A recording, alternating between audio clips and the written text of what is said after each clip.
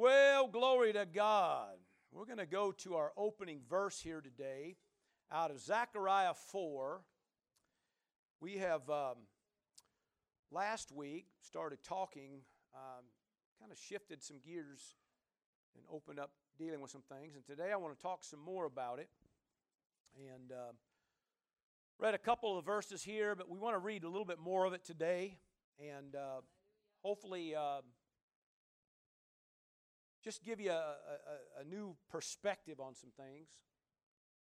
Now, most of us remember this verse. If you haven't been, if you've been saved even for a short time, you've probably heard this verse.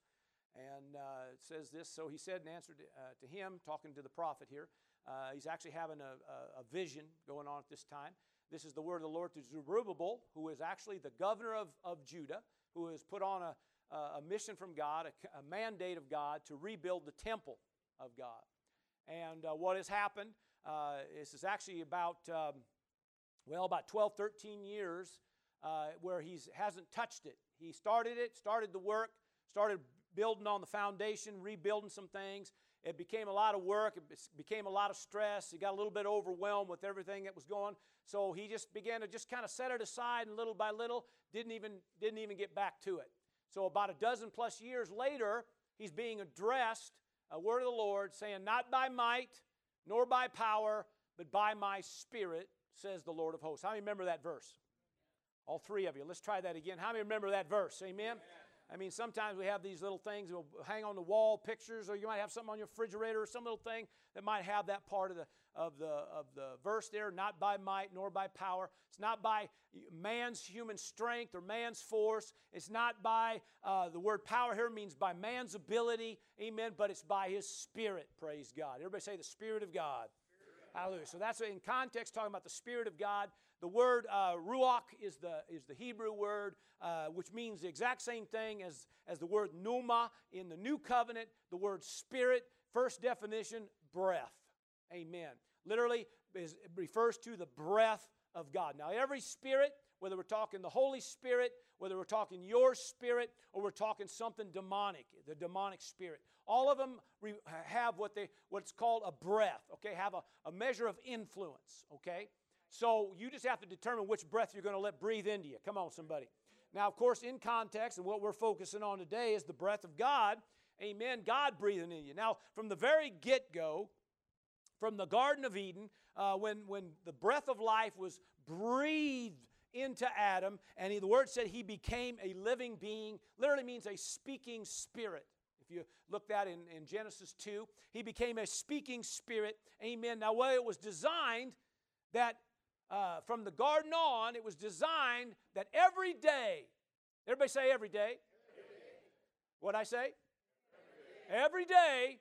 Okay, it was designed that every day God breathed into you.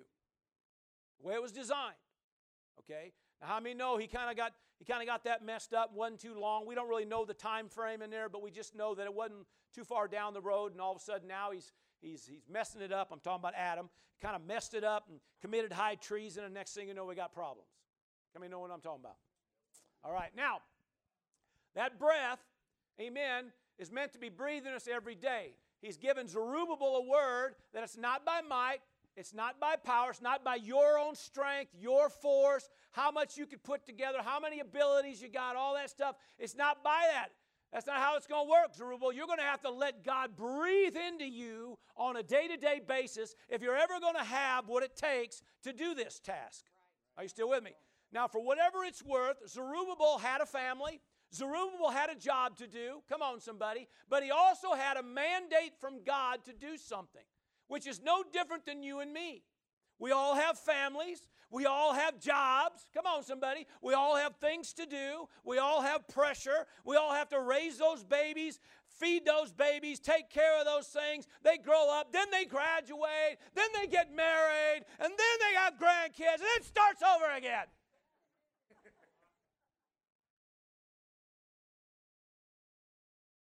And if you don't watch it, pretty soon you're overwhelmed. You're stressing out, all worked up. How are we going to do all this? How are we going to keep track of all this? How are we going to keep this all handled? How are we going to do this? And then I got to work. Then I got to go to church. Oh, now we're setting up for VBS. The things they expect. Well, how do you do it? Well, it's not by might, it's not by power, but it's by His Spirit. That's how it works. So let's back up here. We didn't do this yesterday or last week, but we're going to do it today because I feel like today we're going to help bring a little more clarity to some of this. I don't know that I was totally happy with last week after we got done. You know, sometimes we're our own worst critic, and sometimes I just, you kind of think, I could do this better. I can say this a little different or something. But so today, that's exactly what we're going to do. So verse 1 says this, "Now the angel who talked with me," now of course, this is the angel of the Lord talking to Zechariah, okay, "talked with me, came back and wakened me." Now this is a vision within, a vision going on here. "And as a man who is wakened out of his sleep. And he said to me, what do you see?" He's asking him a question. So he's obviously seeing something, right? So I said, this is what Zechariah said, I said, "I'm looking, and there is a lampstand of solid gold and a bowl on top of it. And on the stand are 7 lamps with 7 pipes to the 7 lamps." Okay? In other words, what these pipes are coming out of the bowl, okay? And it goes on here. "And then there's 2 olive trees that are by it, one that's on the right hand of the bowl and the other that's on the left hand of the bowl. And so I answered and spoke to the angel who talked with me." You notice how the print nowadays is. Anyway, is that what it is? I thought maybe never mind, I'll leave it alone. Hallelujah. Anyway, so he said, what are these, my Lord? In other words, so the prophet of God, he's seeing all this. He's seeing the lampstand, the 7 lamps. He's seeing the receptacle. And there's out of that receptacle goes into each lamp.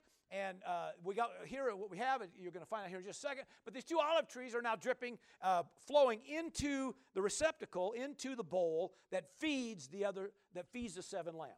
Okay. He's seeing all this. He's not getting it. He's not. Well, what is all this?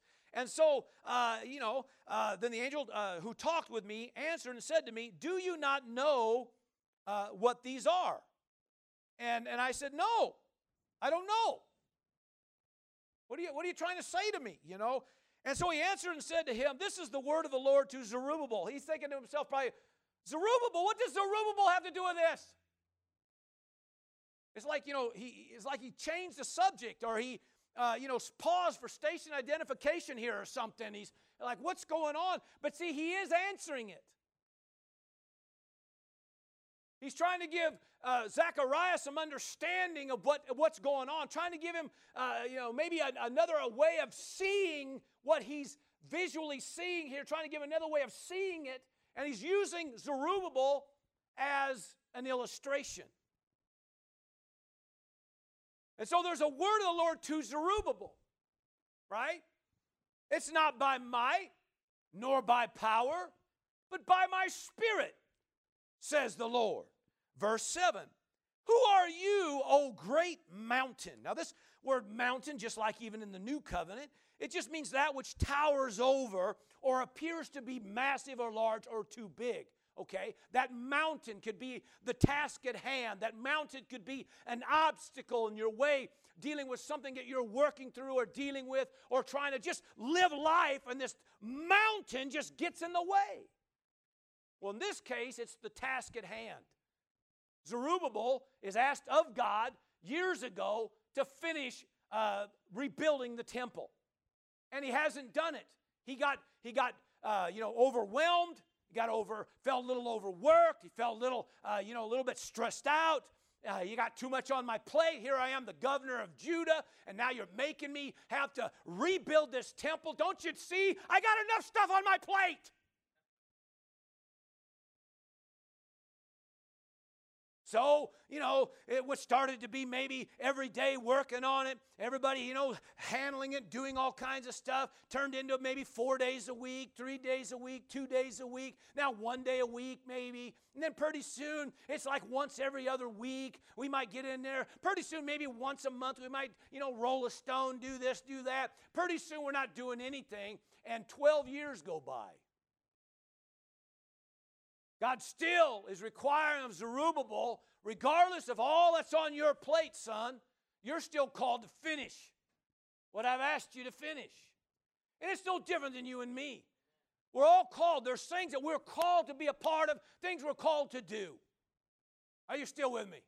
Whether we're talking outreaches, we're talking serving in the house of God, hallelujah, whatever it may be, praise God. And by the way, we're all called to do it. Nobody's exempt. We're all called to put our hand to the plow. We're all called to bring our supply. We're all called to do our part, the Scripture says. We're all called to give, tithe. Come on, somebody. We're all called to be a part. Thank you for all that enthusiasm. Well, Pastor, you just don't understand. I got things. All right, Zerubbabel, hang on. All right. Well, you just don't understand. You mean you're the preacher.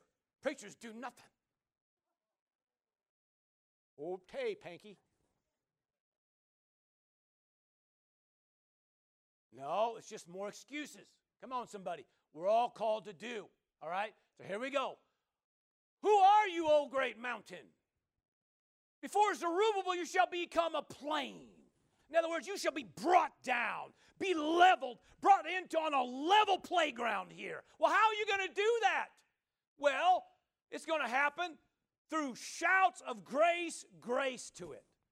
He shall bring forth the capstone. In other words, bring forth and finish what he's called to do. Amen. With shouts, all right, or declarations, praise God, of grace, grace unto it. Unto what? Unto that mountain. Unto that task. Well, grace is about a divine influence, a divine empowerment. Amen. It's about being impacted. Amen. So in other words, he's saying with shouts of God has empowered me. God has empowered me. God has empowered me. Not only am I allowing the breath of God to breathe into me, but I am walking in the grace of God. Hallelujah. I'm impacted, empowered, praise God, influenced to make a difference, praise God. It ain't about my strength, my ability, how much talent I have. Because if that's the case, then we're all in trouble. Whew. All right, verse 8. Let's read through it all. So, verse 8, moreover, the word of the Lord came to me, saying, the hands of Zerubbabel have laid the foundation of this temple, and his hands shall also finish it. Then you will know that the Lord of hosts has sent me to you. Who has despised the day of small things? And these seven rejoice to see the plumb line in the hand of Zerubbabel. They are the eyes of the Lord, which scan to and fro throughout the whole earth. Praise God. In other words, praise God, amen, it may look like, maybe not much is done, but if you lean on God, trust in God, this thing can shift and change and get done in record time, praise God. Still with me? All right, praise God. So verse 11, then I answered and said to him, what are these? In other words, you still haven't answered my question. But in all honesty, he did. All right? Then I answered and said to him, what are these two olive trees at the right of the lampstand and at the left? And I further answered and said to him, what are these two olive branches that drip into the receptacles of the two golden pipes from which the golden oil drains? And then he answered me and said, do you not know what these are? And I said, no, I'm not getting it. And he said, these are the two anointed ones, which really, the cross-reference really brings out, it literally means the sons of fresh oil. Everybody say fresh oil. How many know you need fresh oil? All right? So he's talking, he's explaining, all right? So these two are the anointed ones, or the sons of fresh oil, who stand beside, or literally means employed, hallelujah, it means appointed of the Lord, right, to all the earth, amen. In other words, it's for everybody, amen, to draw from. Now, okay, what does all that mean? Well, the lampstand, especially if you go into Revelation, I must be spitting all over myself. I got stuff on. Anyway, in the Revelations, praise God, it brings out the fact that every church, amen, really has a lamp. Come on, somebody. And he talks about the 7 churches there in Revelations 1, 2, and 3 there. And so, we know that he's referring to the church. Now, the number 7 is a number of completion, referring to all, amen, the complete work, the complete church, all right? So we have the church being represented, and the 2 olive branches, amen, or the olive trees that are dripping into the receptacle, the 2 sons of fresh oil are what he explained about Zerubbabel. It's the Spirit of God and the grace of God. If the Spirit of God isn't breathing into you, and if the grace of God isn't manifesting on your behalf, you're probably going to wear out. You're probably going to be overcome. You're probably not going to finish the job. You're probably going to give up before you get done. So we have to have fresh oil in us every day. Come on now, fresh oil. We're going to have God breathing into us, and we're going to have to draw on that empowerment that you only get from the throne of grace. Do I have an amen? Amen. Now, praise God. Fresh oil. Everybody say fresh oil. Fresh oil. Now, you think about this in the text of Zerubbabel, what he's trying to say, Zerubbabel, regardless of what you got going on, regardless of how busy your life is, regardless of the daily pressures you have to deal with, you still have a task to do that was led of God. Right? Even though you haven't done anything with it for 12 years, you need to get it finished. And so he's saying it has to still get done. But now, we're not asking you, Zerubbabel, to do anything in your own ability, to do anything in your own strength. All I'm asking is that you let me breathe into you. You let me empower you. And if you will let me breathe into you and let me empower you, you can get done what I've asked you to get done. Now, the reason this is so important is we see all through the body of Christ gifts and callings that never came into fruition. We see biddings and promptings of God that never manifested. We see things all over the place that God has led and never came to pass. Why is that? Because of what we're talking about today. No fresh oil. So what happens? We come out of the chutes excited. God's led us to do this. God's called us to do this. God put this in our heart. And we go along, we forget that the same God that called you, the same God that anointed you, the same God that led you, the same God that gave you a word is the same God that needs to fuel you on a day-to-day basis. And if He isn't doing that, what's happening is you eventually are going to run out of steam.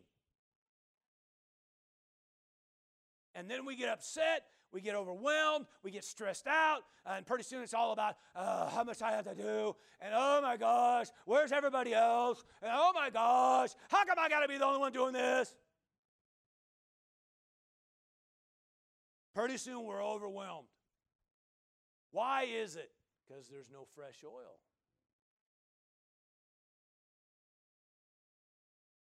No fresh oil.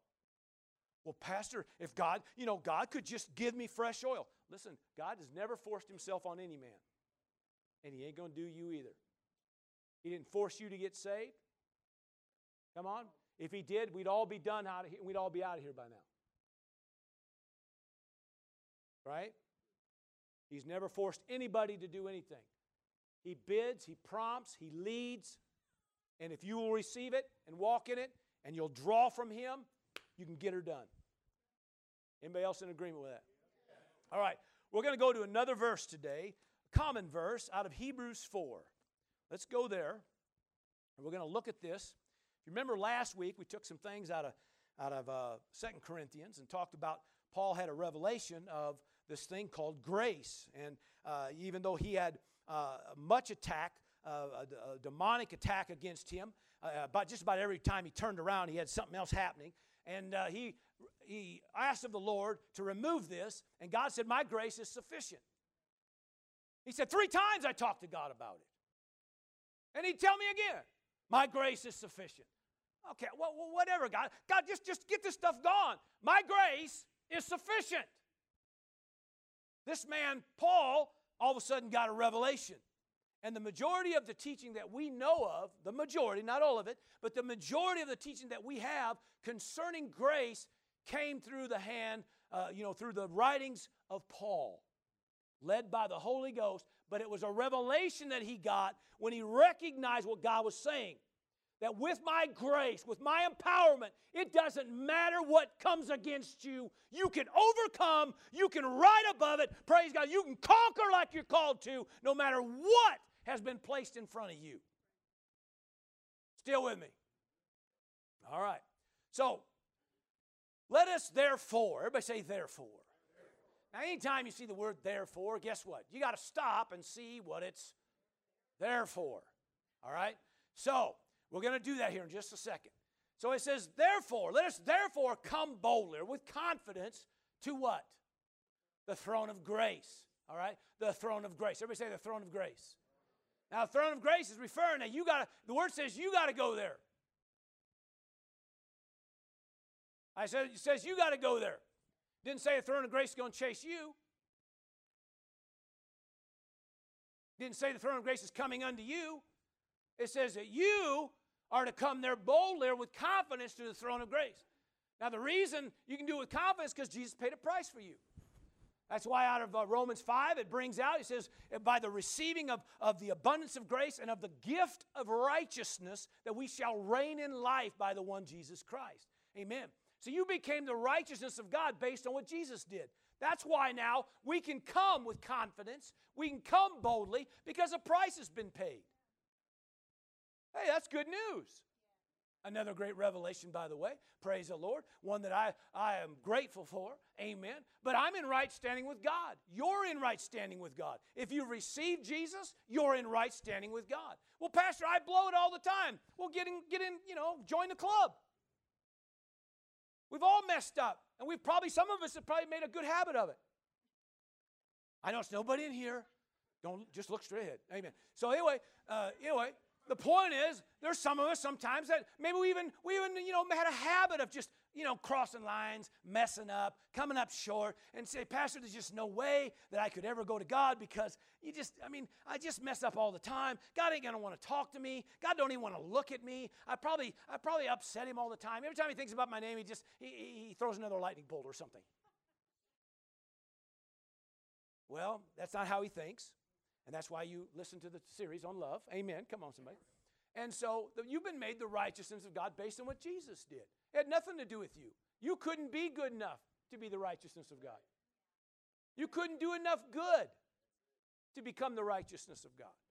You became the righteousness of God based on what Jesus did. So as a result of it, praise God, we now can come unto Him with boldness, confidence, and assurance, amen, that we have right to be there with Him, praise God. And it says, come boldly to the throne of grace. Why? Well, first to obtain the mercy, and then to find. That word find. Everybody say find. The word find there just literally means to locate, to discover, amen, to obtain what's been given or what's being offered, praise God. So we obtain mercy, amen, which, by the way, is what, amen, releases you or covers over the weakness, the inability, the sin, whereas grace now is an empowerment to cause you to move forward. Amen.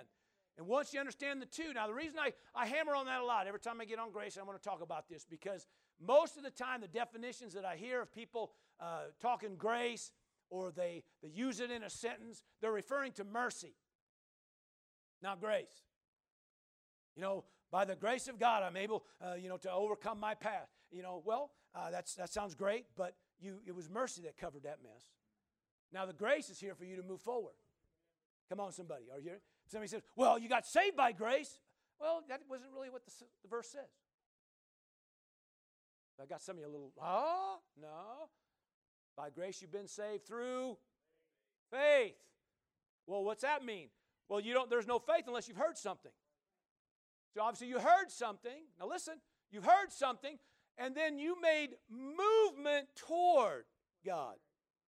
And when you make movement toward God, you now experience what's being offered by God, called grace.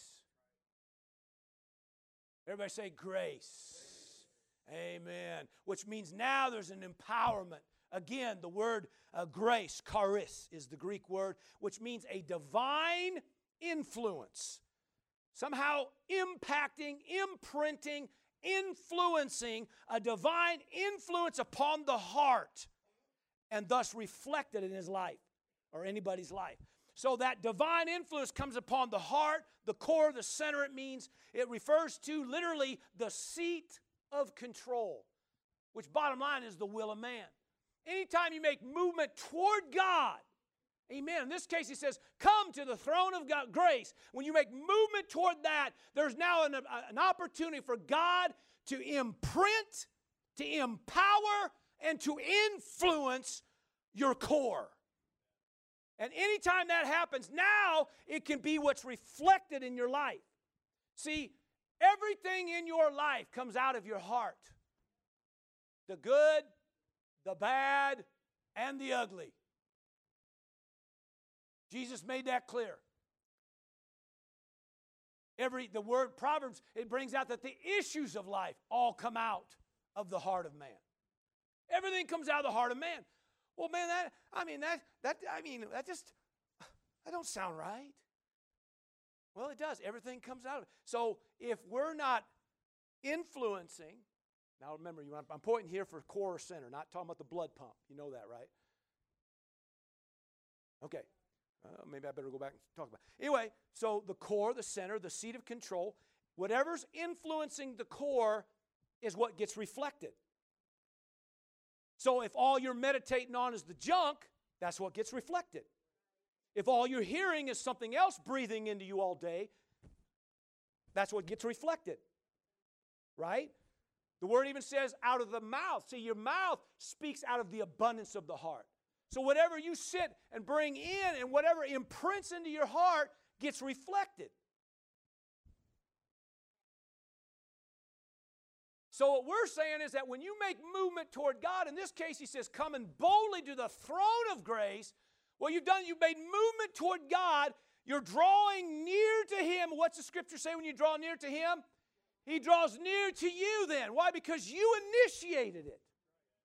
So you draw near to him. Now he has the ability to influence, amen, a divine influence or impartation, imprinting on your heart. And if you will let him imprint on your heart, it will automatically get reflected. That's why Zerubbabel, if you will let me breathe into you, if you will let me empower you, you can get her done. But you're too busy thinking about how you ain't got enough time, ain't got enough money, enough resource, enough strength. I ain't got enough abilities. I ain't got, And so what happens is, that's all that's going in, and so that's what gets reflected. And pretty soon, we're looking for a reason to quit. Not a reason to continue. And that's what happens. Now, I'm just going to throw this out here. Because usually, we're on two ends of the spectrum. We're either over here working, doing, serving, and we're doing a thing, and pretty soon, it's like, just ain't enough time, ain't enough energy, ain't enough people, ain't enough resources. Just like, oh my gosh, and it's like, now I got the kids, and I got to make the meal, I got to do this, I got to take care of that, I got to go do my job, so we're overwhelmed. So what happens, listen, 30 years of ministry, okay, 30 plus years, I can verify this.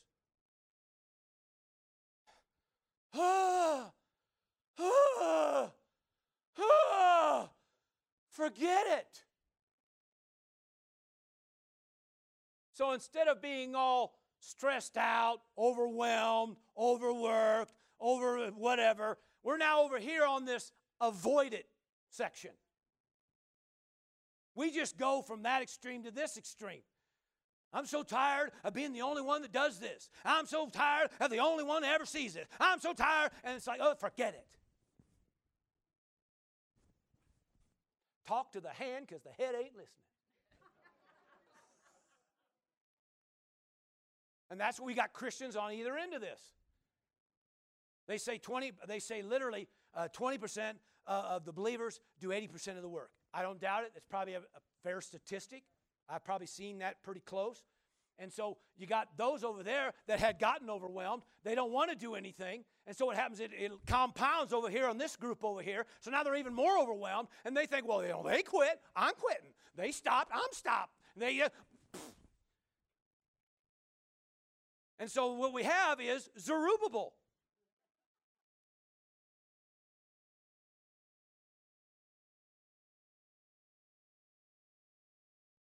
And so the angel of the Lord answered Zechariah.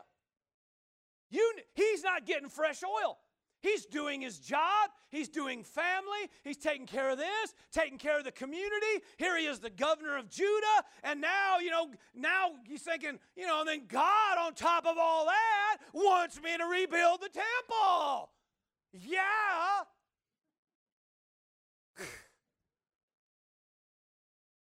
And he says, I ain't asking you to do it in your strength.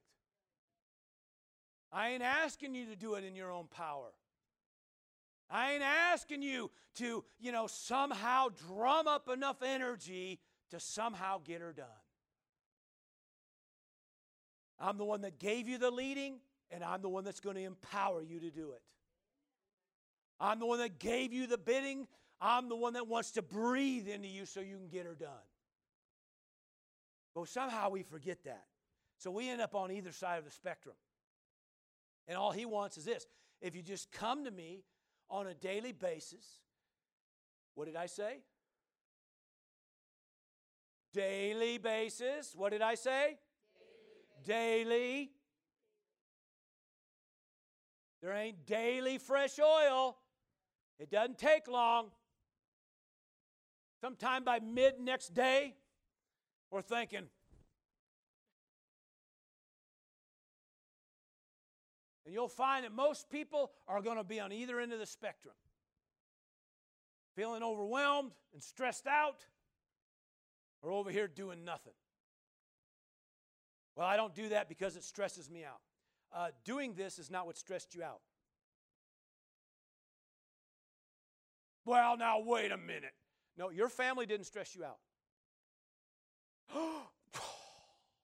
You knew my family. You think different. Your family ain't stressing you out. Your spouse ain't stressing you out. Your kids ain't stressing you out. Your pastor ain't stressing you out. Your church ain't stressing you out. You're stressed out because there's no fresh oil. No fresh oil. If God ain't breathing into you and you're not allowing the suns of fresh oil drip into you, we're not drawing on the breath of God, which brings life and vitality, or grace of God and empowerment to influence and impact your heart, imprint on your heart so you can reflect it in your everyday life. If that ain't happening to you, you're going to be over here or over here.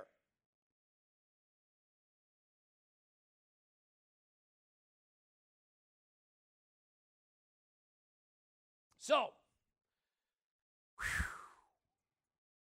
let us therefore come boldly to the throne of grace that we may obtain mercy and find grace to help in time of need, which could be daily.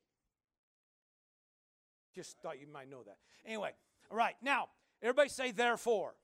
So what's it there for? So verse 1. He said, you're going to start reading verse 1 again? Yes. Yeah.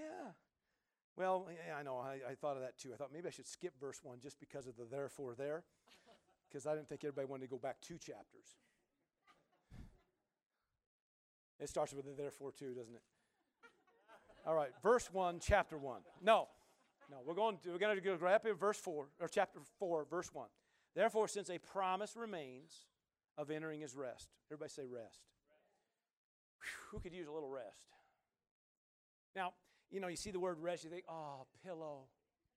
You think, Calgon, take me away. No, it's not talking about Calgon. It's not talking about a pillow. Come on. The word itself, rest, if you want to break it down into today's vernacular, it's stress-free living. Okay, it's what it breaks down to. Stress-free living. You can actually live this. There's a promise of living this, doing this, walking this without stress. Amen. All right? So a promise remains of entering his rest. Let us therefore fear, trepidation is what we're referring to here, okay, fear lest any of you seem to have come short of it, which means we could come short of it. In fact, really he's dealing with grace through the majority of this chapter. The scriptures bring out, I'm just going to do this, I didn't give her the verses on this, but sometimes the deception as Christians, the deception is that because we're saved, because we know God, that we automatically walk in grace. That's a deception. Okay, you still have to go get grace. Now, the thing about going and getting grace, I use this as an illustration, and if I can come up with a better one, I will. So until then, I'm going to keep using it. Okay, if Pastor Jerry said, I want to bless you with a new car, would anybody receive that? All 4 of you. Okay, well, that's fine. 4 of you, then I don't have to go buy 4. Anyway, would anybody receive a new car? Okay, or a new pickup? Harley. Okay, it doesn't matter. I ain't doing it anyway. But anyway, just, for the sake of illustration here. If I said, okay, I want to bless you with a new bike or a new car, truck or something, but here's the deal. I don't have it with me, but it's at the house. If you could just go to the house and pick it up, it's yours for the taking. Keys are already in it. Just go get it. The title's under the seat. It's yours. Go get it. Now, is anybody going to go, oh, man,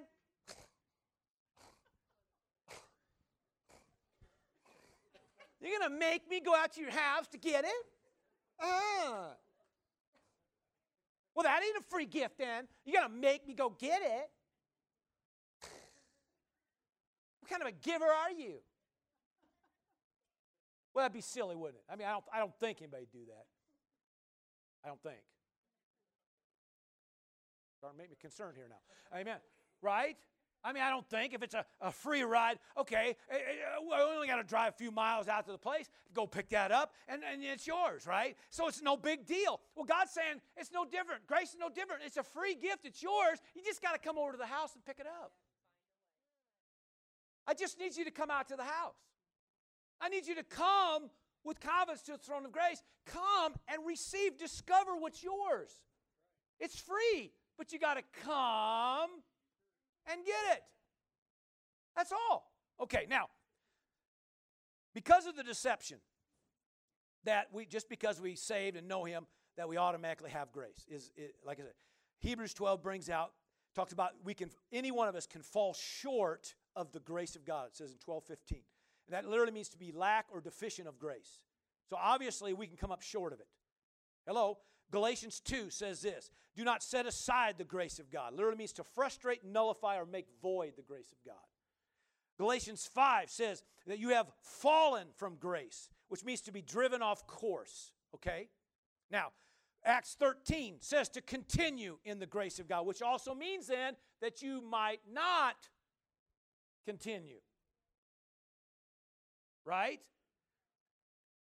John 1 brings out through grace and truth, right? He's given us both grace and truth, right? Now let me ask you something. Does truth just knock you on the head? Going along? Right? No, well, how do you get truth? How do you get truth? Scripture makes it plain. You abide in His Word, which means you got to get in the Word. You can have truth. Truth is totally available. All that He has is yours. You can know the truth, and that truth that you know will set you free. Praise God. But you got to go to the Word. And it says you got to abide or remain in that Word. Now, why is it that we read something like grace and truth have been offered, and we all know that we have to pursue truth to have truth, then why is it all of a sudden with grace we think that it's just going to jump on you? You got to pursue grace just like you pursue truth. Because if that was the case, then we would never come up short of it. We'd never be driven off course of it. Are you hearing me? Because if it's all about God just dumping grace on you, then it would be His fault if I came up short. It would be His fault if I was driven off course. It'd be all His fault that I don't have the grace. But how many know it ain't His fault? Now, I've had people say, you get so particular in this, and you get like you're kind of on your bandwagon a little bit about this stuff, like let it rest. No, because people are looking at grace like it's mercy. I'm able to do this, I'm able to overcome, I'm able to get free, and I'm able to, all this mess back here, it's all the grace of God. Listen, no, it's all the mercy of God back there. But everything going this way now is grace. Come on, it's empowerment. Are you still with me? It's empowerment. So you need empowerment. You need to somehow walk free from the past and connect to your future. What happens, we got the majority of the body of Christ still connected to their past. And that's where their identity lies, is back here. But mercy handled all that. But grace is available, so now you can gain who you are and walk in who you are and be who you are. But you got to spend a little time with Him. Well, I just ain't got time. Dude.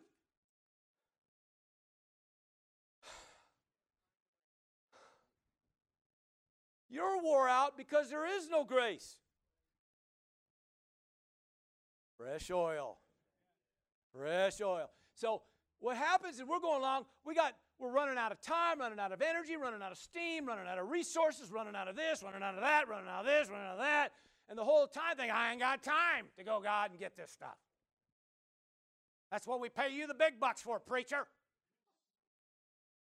Pray it in.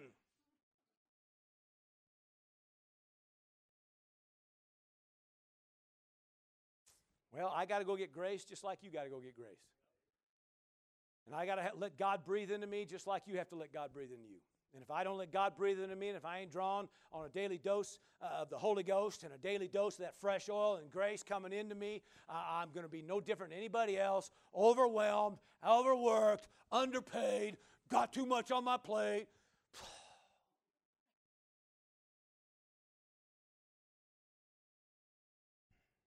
And you say, what I need is a new job. What I need is a new calling. What I need is a new leading. What I need is, no, what we need to do is get with Him, because not only is He breathing life into you, but with grace, remember, one word from above can change your life forever. So you let Him all of a sudden imprint and impact into your heart, all of a sudden there might be that one word that sets you free, and it's now reflected in your life. It could be a leading, a bidding, a prompting. It could be He directs you about this, shows you this, reveals this. The word reveal, all it means is to pull back the covers and show you something. So you spend a little time with Him, and all of a sudden He takes that cover back, and I'm going to show you something.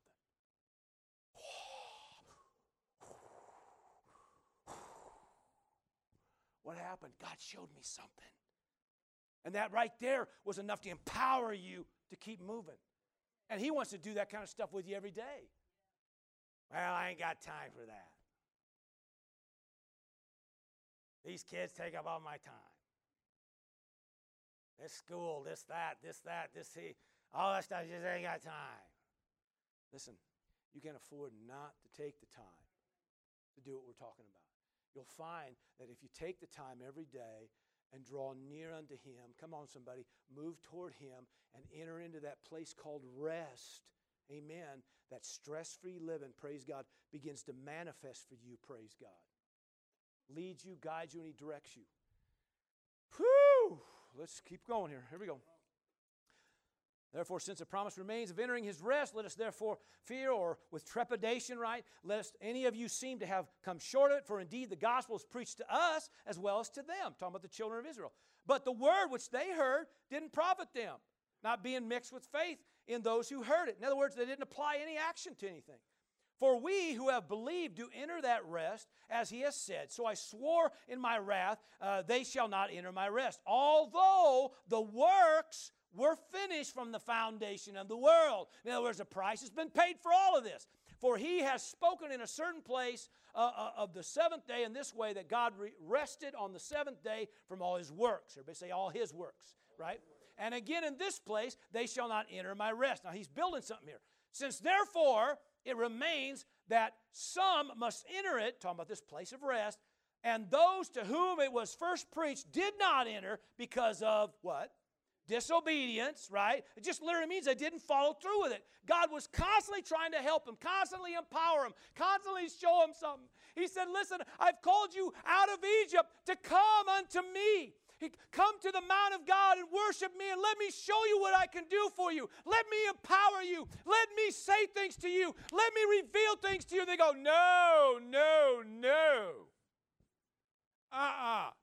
Moses, you go. Because that looks a little scary up there. So Moses goes up. Come on. Moses comes back. Right? They said, whoa, dude, you're glowing. Here, put this over your face so it doesn't scare us. Right?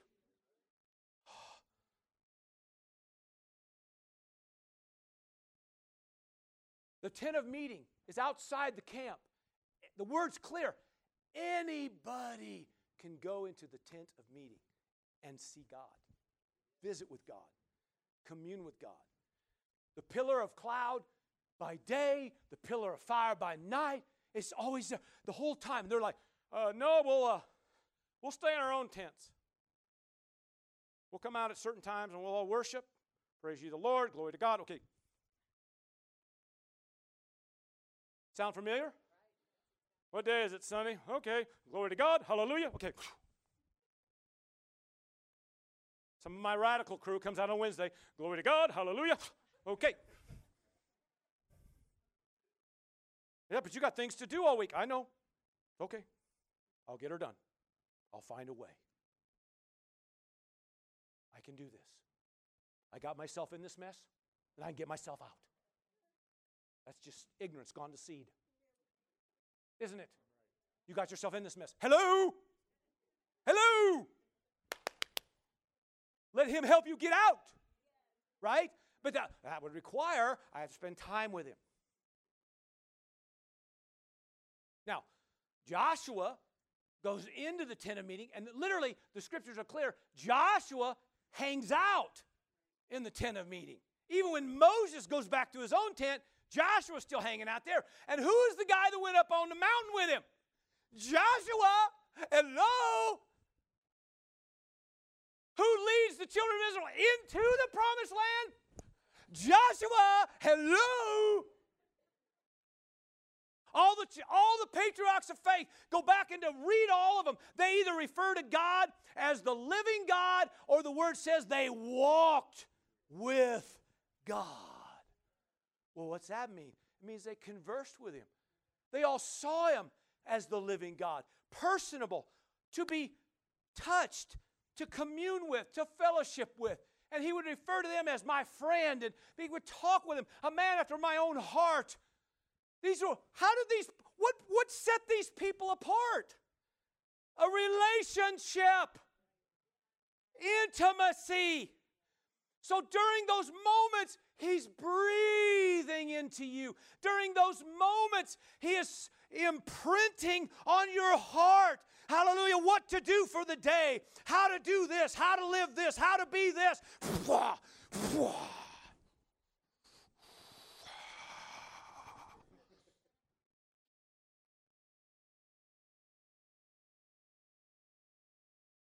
Got to get some of you in the phone booth. Some phone booth nowadays is obsolete, I guess. Remember the old Supermans? Or am I dating myself? I must be dating myself. The point is, All it takes, man. What do you expect? We're all superheroes? Yeah, exactly. You're all aliens. Right? You're from a different kingdom. You're literally from a different realm.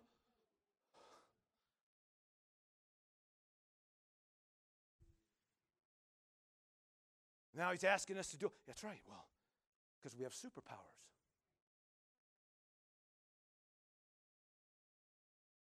Listen, when God's breathing into you and imprinting on you, you got superpowers.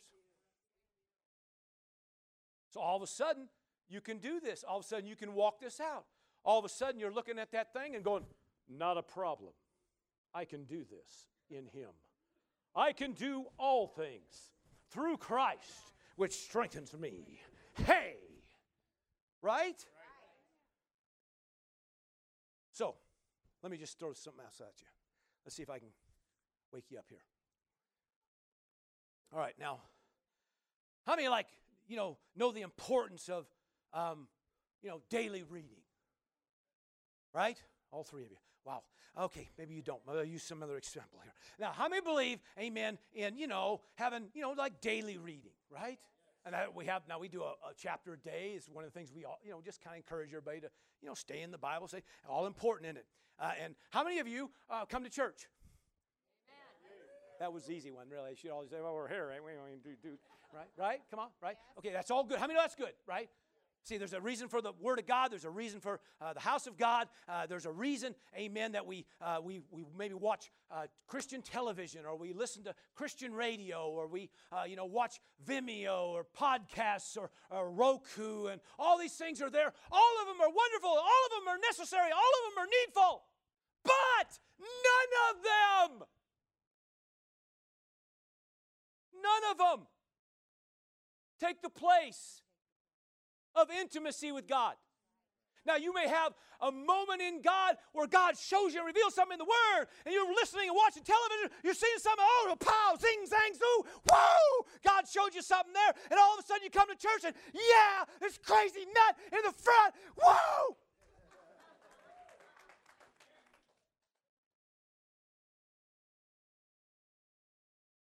But none of it takes the place of your personal, intimate time with God. Because everybody has to get breathed into, and everybody, come on, needs an empowerment to do the task or to deal with the obstacle at hand. Whew. Okay. Let's see what else we can get here. We're wrapping her up. Here we go. Where are we at? What verse? 7. Again, he designates a certain day, saying to David, today, after such a long time, as it has been said, today. Everybody say today. Today. What does that imply? Every day. Today, if you will what? Hear His voice. Now, don't harden your heart and ignore what He's trying to say, what He's trying to do. But every day He wants to do this, right? For if Joshua had given them rest, then he would have not afterward have spoken of another day. There remains therefore a rest, a stress-free living for the people of God. For he who has entered his rest has himself also ceased from his works as God did from His works. Meaning, you doing everything in your own power and your own strength ain't what gets it done. So he says, if you will let Him speak into you, all of a sudden now, you have the empowerment, you have the life to be able to walk this thing out. Now he's talking about, remember, therefore, come boldly to the throne. So everything he's talking about here, he wraps up saying, therefore, if you want all this to happen, therefore, come to the throne of grace and get what you got to get. Okay, now, verse, 11. Let us therefore be diligent to enter that rest, lest anyone fall according to the same example of disobedience. Talking about do the same thing the children of Israel did. For the word of God is living and powerful and sharper than a two-edged sword, piercing even a division of soul and spirit, joint and marrow, and is a discerner of thoughts and intents of the heart. Now let me come back to that. Verse 13. And there is no creature hidden from his sight, but all things are naked and open to the eyes of him whom he must give. In other words, God knows everything that's going on.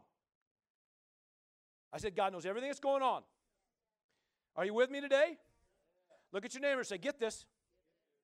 Verse 14, seeing then that we have a great high priest who has passed through the heavens, Jesus the Son of God, let us hold fast our confession. In other words, keep talking what you say, you believe. Keep talking it, keep talking it. For we do not have a high priest who cannot sympathize with our weakness or our inabilities. Come on, that's what it means. Feebleness, inabilities, weaknesses, but was in all points tempted as we, yet without sin. Therefore, let us therefore come boldly. Okay, now, the word. Verse 12. So most time we use that, what we're talking about, we always grab this word, right? Come on. And we go, this word is living and it's powerful. Now, that's not a false statement. That's accurate. But in context, he's not talking about this written word.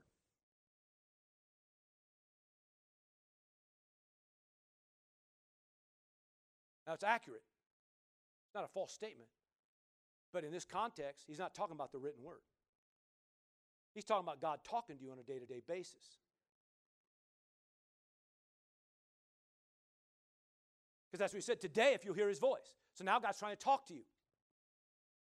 So that word that he talks to you becomes a living, come on, it's living and it's powerful and it's sharper than a two-edged sword. The word there means a thing spoken. The word logos means a thing spoken, okay? Now, again, we're not taking away this word that you have right here. Let me borrow yours for a second.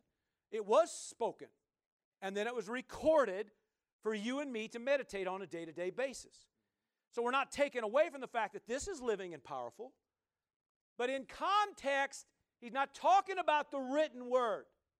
He's talking about a word being spoke on a day-to-day basis that can empower you, that will come alive in you, that will cause you to begin to overcome and conquer and override and be all that you're called to be and do all that you're called to do. Why? Because I'm speaking into you.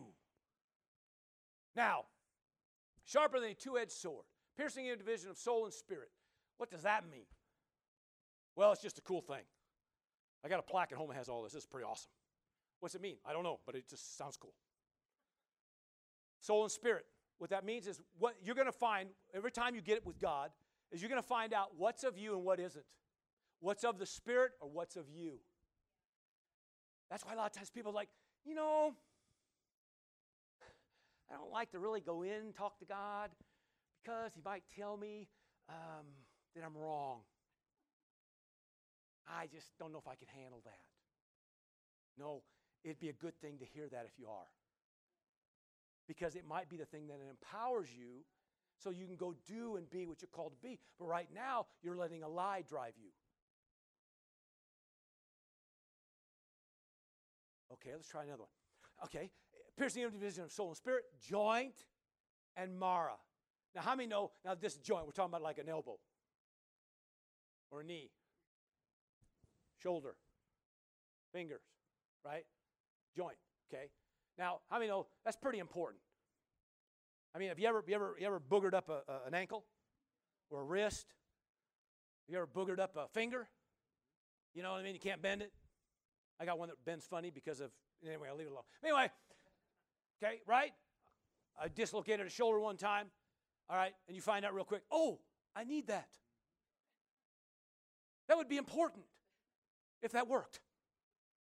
Because I could actually use that right now. Right? I mean, it's not real deep, but it's the truth, right? You don't realize how much you really, how important a joint really is. When the knee works, it's like, But when it don't work, it's like, right? I mean, right? But how many know that even though a joint is important, marrow is critical.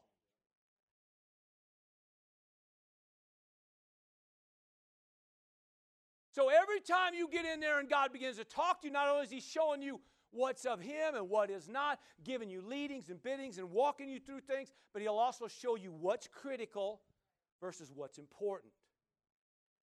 Because we as a people have a tendency to overlook some of the critical things because we think this is important.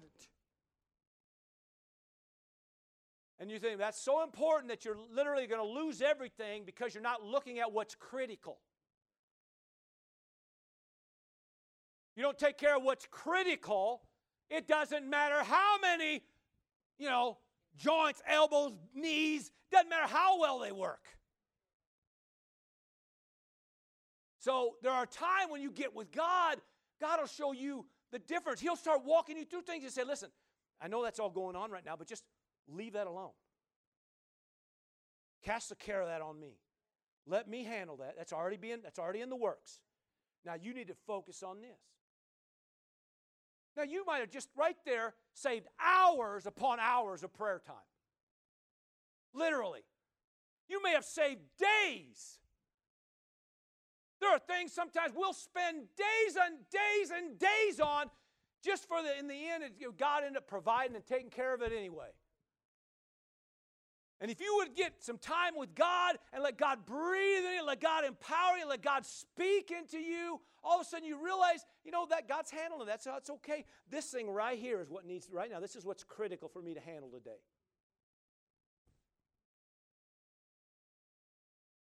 Stress-free living, a lot less stress, less being overwhelmed. I mean, how many things are we overlooking or missing because God is just trying to walk you through it and He'll show you the ins and outs and reveal things, and all of a sudden it just made life easier. Last one, a discerner of thoughts and intents. I cannot even tell you how many times my alone time with God, He'll talk to me about something. He'll say, you know that thing? Yeah. Stop meditating on it. Well, God, you know that? Just stop. It isn't worth it. Let it go. You're right. I'll let it go. Or He'll talk to me about my intent. Why do you want that anyway? Oh, why do you want to see that happen? What is it about that has you so worked up? Well, it's everybody's doing it. Am I the only one that's ever heard that as a kid? Huh? Or the only one that's ever said that as a kid? Everybody's doing it. Well, I suppose if they all jumped off a bridge, you'd jump off a bridge too. Remember that one? Kind of silly, but anyway. The point is, okay, we're going along, and sometimes we don't even realize that we're so caught up on something, and the whole time it's like it has no bearing on anything. I've had some things that I thought for sure this is gotta happen. God goes, no, it really don't. But over here, this needs to happen. And all of a sudden, it's like it puts everything in a kind of right where it needs to be. Now, you think about all of this, God breathing into you, an empowerment of word. Empowerment could be anything, but most of the time it's going to be God just speaking something, showing you something, revealing something. And the whole time, all that's there to benefit you to get done what you got to get done, to finish what you got to finish, to fulfill what you got to fulfill, to be all that you're called to be. So you're not on either side of the spectrum where you're over here stressing out about everything or over here avoiding everything. But instead, you're walking right down the middle of the road like you're supposed to, being all that you're called to be, and walking this thing like you should. Amen, and seeing it come to pass. Did you get something today? Give the Lord a praise. Come on. Hallelujah. I just want to